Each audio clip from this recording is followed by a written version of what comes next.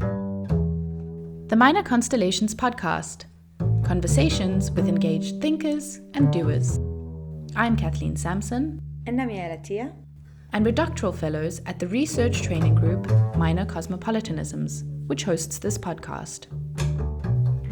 In this episode, we listen in on a conversation between Dr. Zoran Terzić, a writer, jazz pianist, and visual artist, and Priyam Goswami Choudhury, a PhD fellow in the RTG Minor Cosmopolitanisms, researching publishing networks of poetry.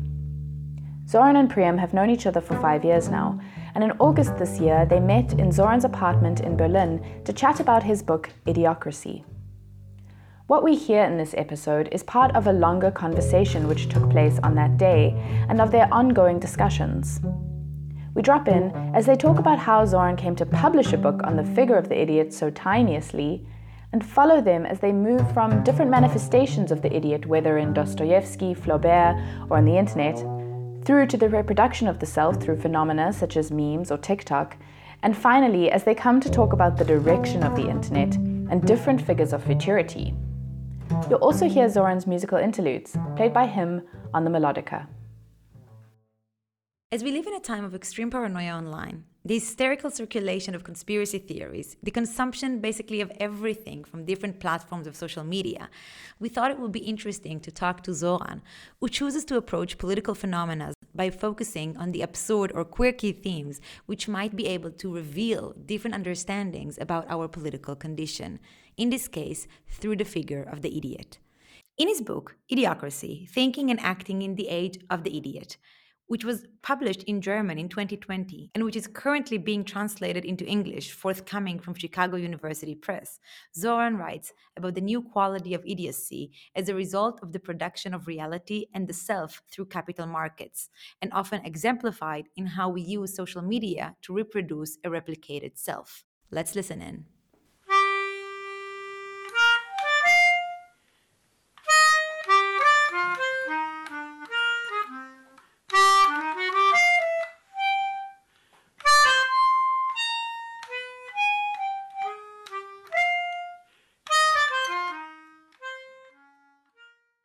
My question would have to do with you publishing your book called Idiocracy in 2020. When did you start thinking about the book, right?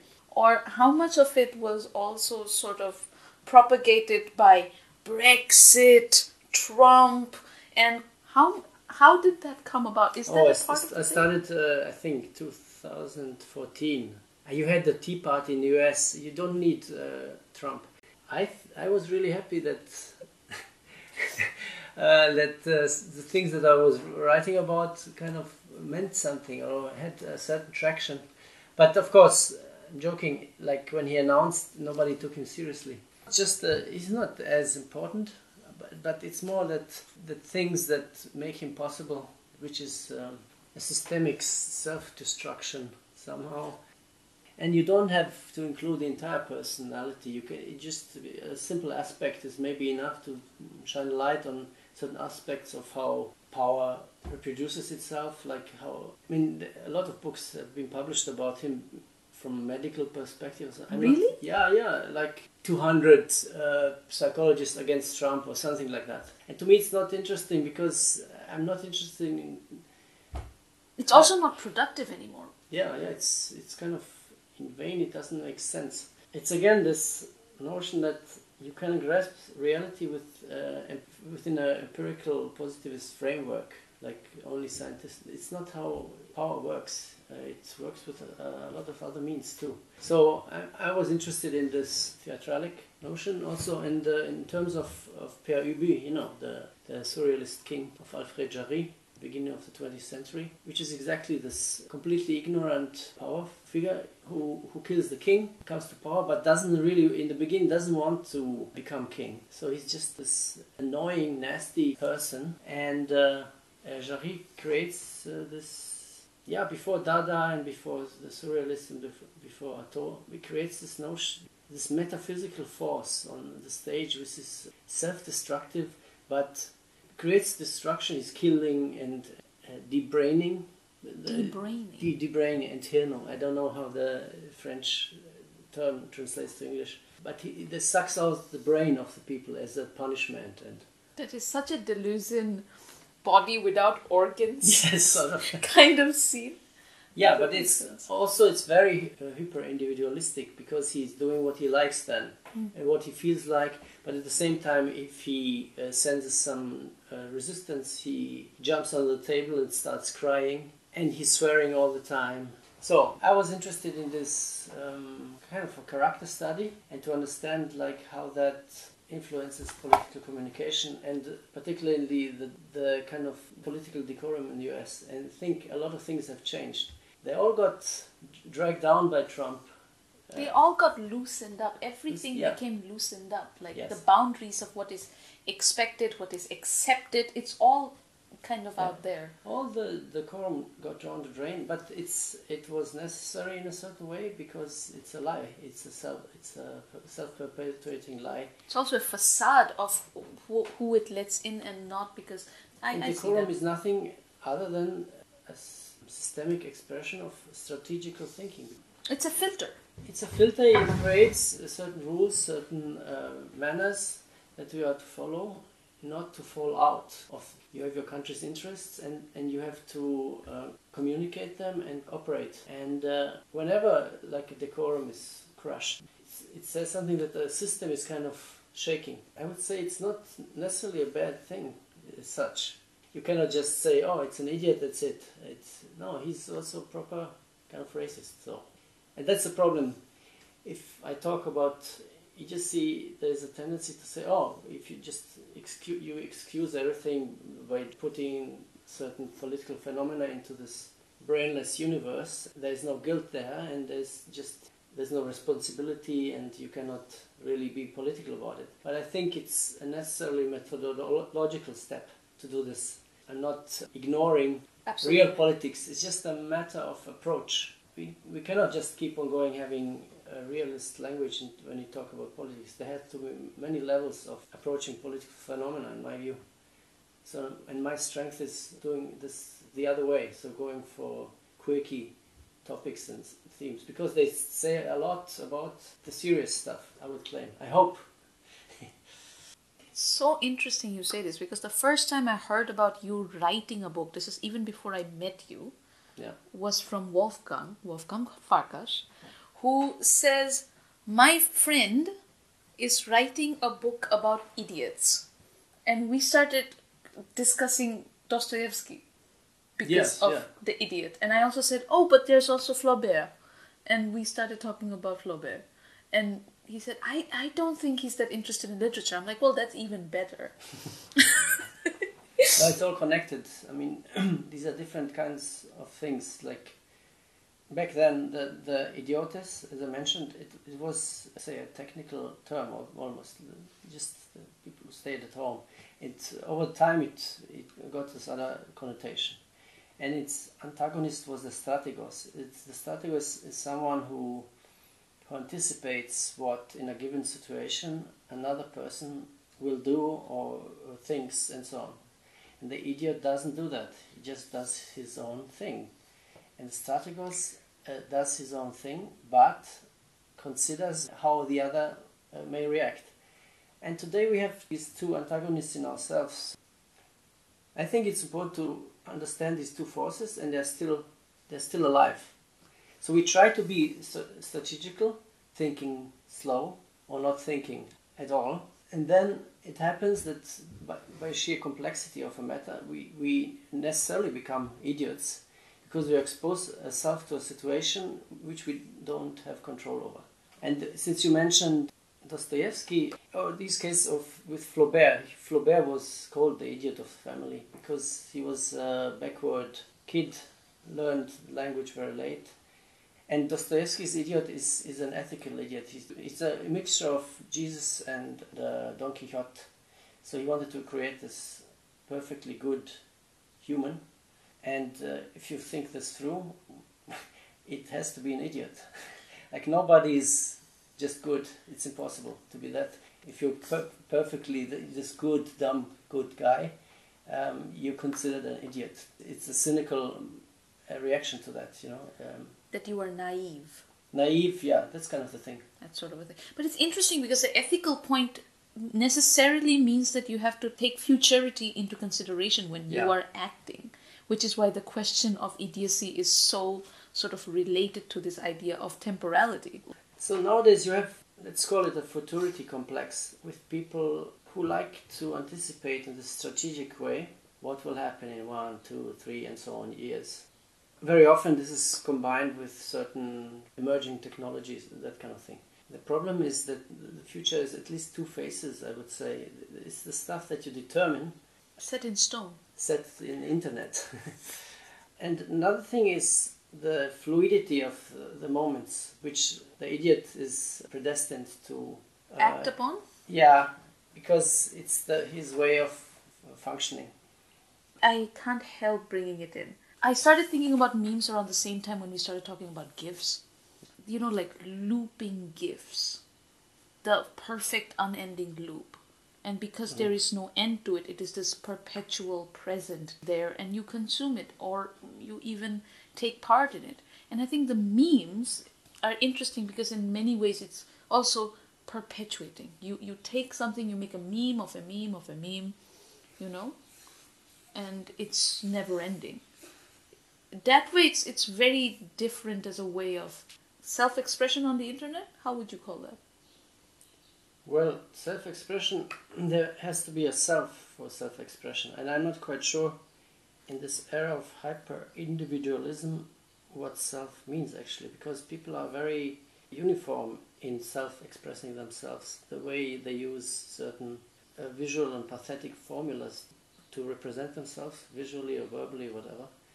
It's very uniform, like the way the laugh, the jokes, it's kind of, I mean, it's on one hand it's permanently self-reproductive, but the self is not individualistic.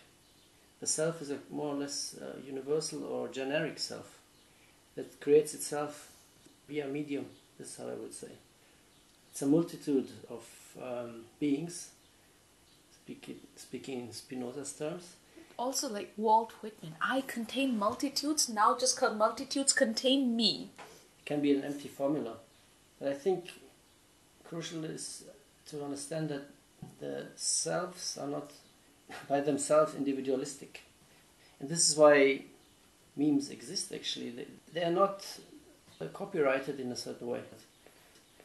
It is also about the technology within which we produce it. Memes are easier because it's one picture. And now, because our technology has become even more accessible, you have things like TikTok, which is really a version of that, because you have a template and then there is somebody making something of it, putting themselves in it, but not necessarily making it their own really, but feeding into a larger culture they can be a part of.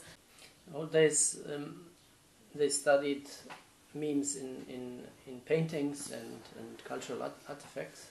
And Abi Warburg called these things, if they related to gesture and expression of a certain decorum in a given society, he called pathos formulas. So it means, you know, the emperor points towards the future. The way you show emotion, almost like decorum rules, very often non-implicit. When you compare this over time, then you discover certain patterns. But the question today is, while these old pathos formulas related to a society as a whole, or at least specific part of, so it mostly didn't concern lower classes, I guess. But today it represents subcultures, subgroups, because every weirdo will find another weirdo to attach to. So the question is where it's going. Like, what's the direction of the internet? Where's the time arrow of the internet? It's interesting though, because even when I was a child, the idea of the internet is that it was going to be free. People were going to connect to each other no matter what. But what you've really found is that one weirdo will find another weirdo. Yes. That's all you found out. Mm-hmm. Yeah. It's like this perfect fast food. It's healthy, it's not unhealthy, it's kind of mediocre, like you would say. Happy and mediocre, that kind of thing. I mean, this is part of the game, the notion of destruction. This is very powerful, actually, I would say. It's, you recognize these tendencies from non-internet life. I started thinking about this entire idea of the world historical figure, right? The It's world really historical figure. the Hegelian mode. Because Okay. Hegel was like writing about Napoleon when he is at the door and he's like, this is a world historical figure. Or does it mean that a particular person who is an agent is essentially completely random, chaos? Or do you put the idiot as this random vessel, which would be the world historical figure, as somebody who's going to influence a particular history and does not necessarily need to have any individuated self at all, because they're just making memes about Pepe the Frog one day and the next day Trump has come to power. You have this mindlessness, pure activism, pure form of activism. It's just doing. Let's call it dialectically intertwined. So this is where the idiotes and the strategos are kind of intertwined. It's not just one or the other. And in terms of historical world figure, nowadays it feels like very bygone. It is a completely bygone term because it does not seem to take into account the larger mass that all of us are always at every point of time contributing to the history. Which is why you have to take the individual itself out of it and essentially just put that no, all of us are at every point of time. And which is why it loses its meaning, because it's no longer a person. Because the moment you are including everybody in it, you cannot distinguish them from anyone else. I think it's a matter of boundary and defining boundaries and defining, like in a given phenomenon, what's the particularness of it and how does it relate to a universal aspect. I think it's a Hegelian age in a certain way, that means you can go for human rights, but you have to understand what, in a given moment, what kind of specific issue you are looking for. Generally all lives matter, but specifically black lives do matter. So this is a universal point, You have to start somewhere, and I think this is where I find it so interesting. For instance, in talking about particularities, either self-perpetuating or self-performing, we get into the very dangerous territory of talking about stereotypes, or even if people says, oh, I want to own that stereotype, about feeding into that system. Yeah. And that's where I find it very interesting, where in pop culture, you can see this performing on meme pages. These things are completely intertwined. And I think it has become even more charged up. Yeah, and it's much more dynamic in the internet. But it's the same thing, because don't forget, there's the world outside. Things like military and torture and all these deaths, state killings. But there's this illusion that somehow the world is different. But still, everything is happening all the time as it used to happen back in those days. Like in negative terms, you can say internet is an idiot machine, a gigantic idiot machine as a distraction instrument.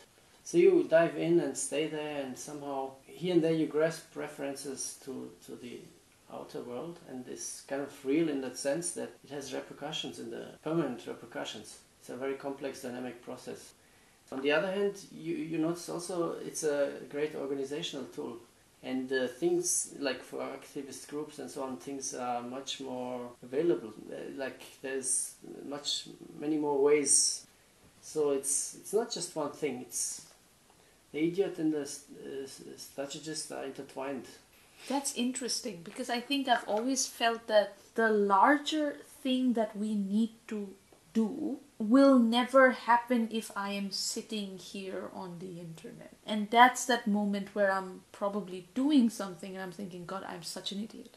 Or such a... If something feels in vain, yeah? What am I doing, actually? And sometimes the what am I doing can be very productive because it spurs you on to do more real things, within quotations, of course. But sometimes it is also a feeling of complete powerlessness. I mean, what do you make of the term doom scrolling? Because that is peak internet speak. You're doom scrolling because you're fixated, mesmerized really by the abyss of the internet scroll, that you can keep going. there's a deeper level to that. I think it's a kind of apocalyptic drive.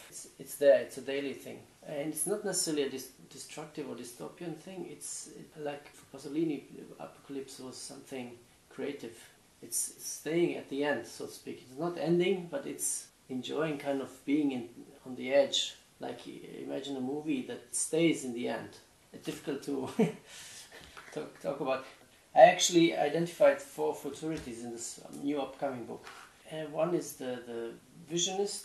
I envision a picture that somehow already is there. It's already happening. And the other is more a processual future. Means we are doing this, and then we will achieve this. And then I have this apocalyptic notion that means I see an end to all. It's somehow present, but somehow it forces me to react and to create. It's a never-ending process. Think of Paul Valéry's notion of this never-ending poem.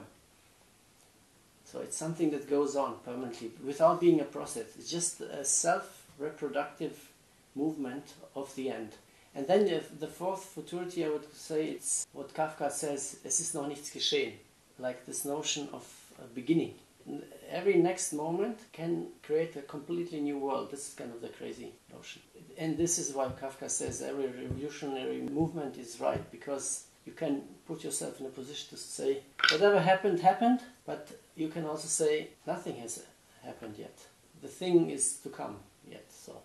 Don't you think it's coming on with the idea of climate change and people becoming increasingly more anxious about an apocalypse? It is sort of creeping into everything. True. Exactly, yeah. It's but I would say it's a combination of this apocalypse and also this processual thing, because it's very often it's combined with an imperative to act, and to act in a certain way that has clear goals. And as soon as you set your goals, you think of a process that achieves these goals. I mean, I'm not saying it's wrong. I just want to frame the way people think about what's coming, frame it in a certain way so to understand that there are several forces that create these images of the future and how we get there. And sometimes it makes sense to expose that because a process as such doesn't achieve anything. You have to understand what a new beginning means, and you have to understand what ending, the self-maintaining ending means.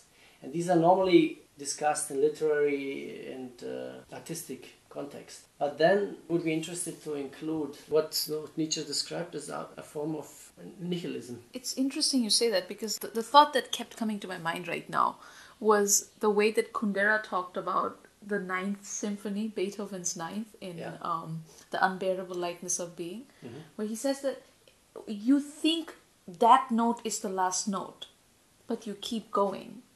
And then he sort of mapped it onto the psyche of someone like Tomáš, I think you would say, in Czech. This character who think, my God, this is my life, this is what it is.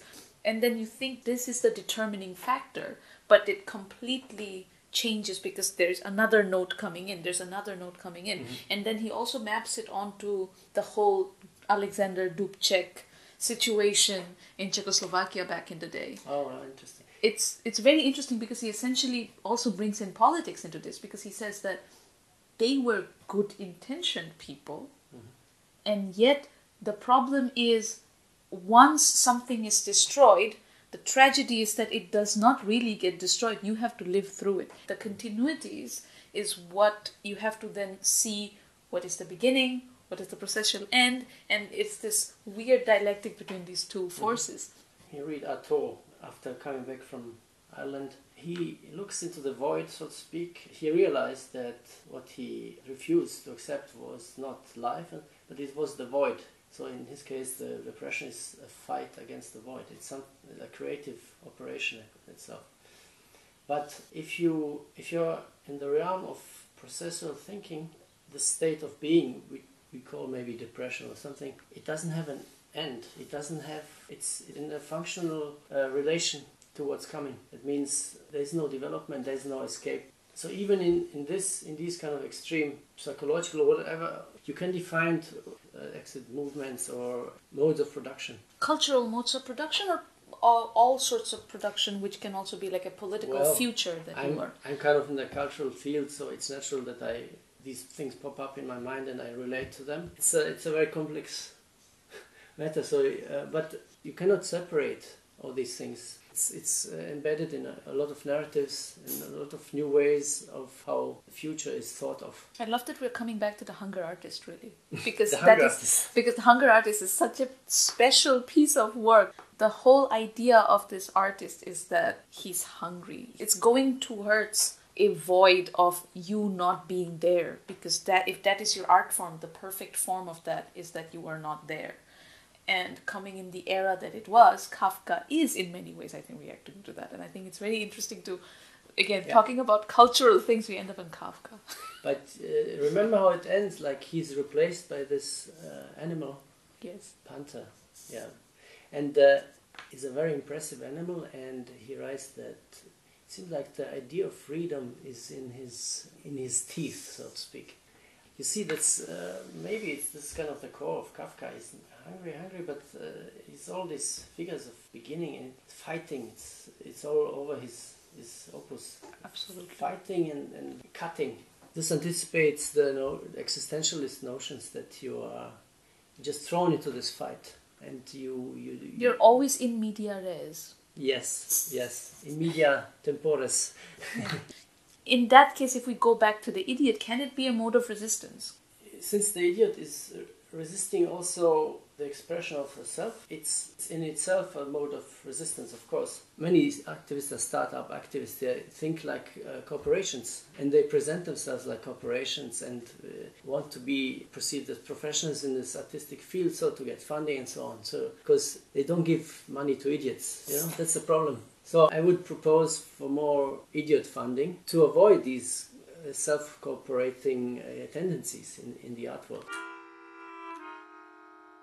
This was fun.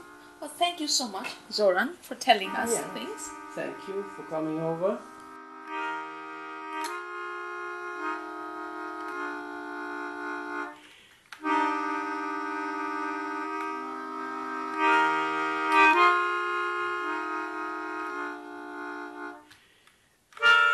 Thank you both so much for joining us here and for allowing us to listen into your conversation. To listeners, do check out our website for more information, links, and references. You can find us at minor.hypotheses.org/podcast.